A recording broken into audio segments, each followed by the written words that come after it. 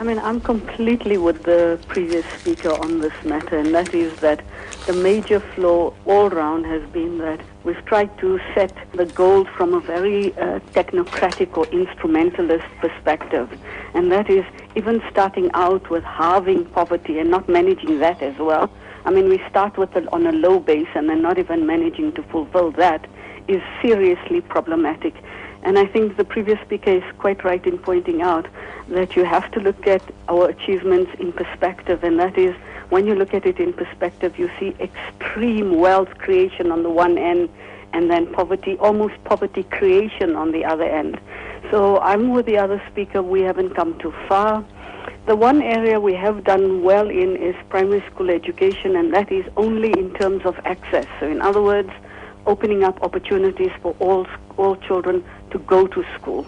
Whether they go to school, whether they succeed in school, if they are retained, and then finally get out of the system, leaves a lot to be desired.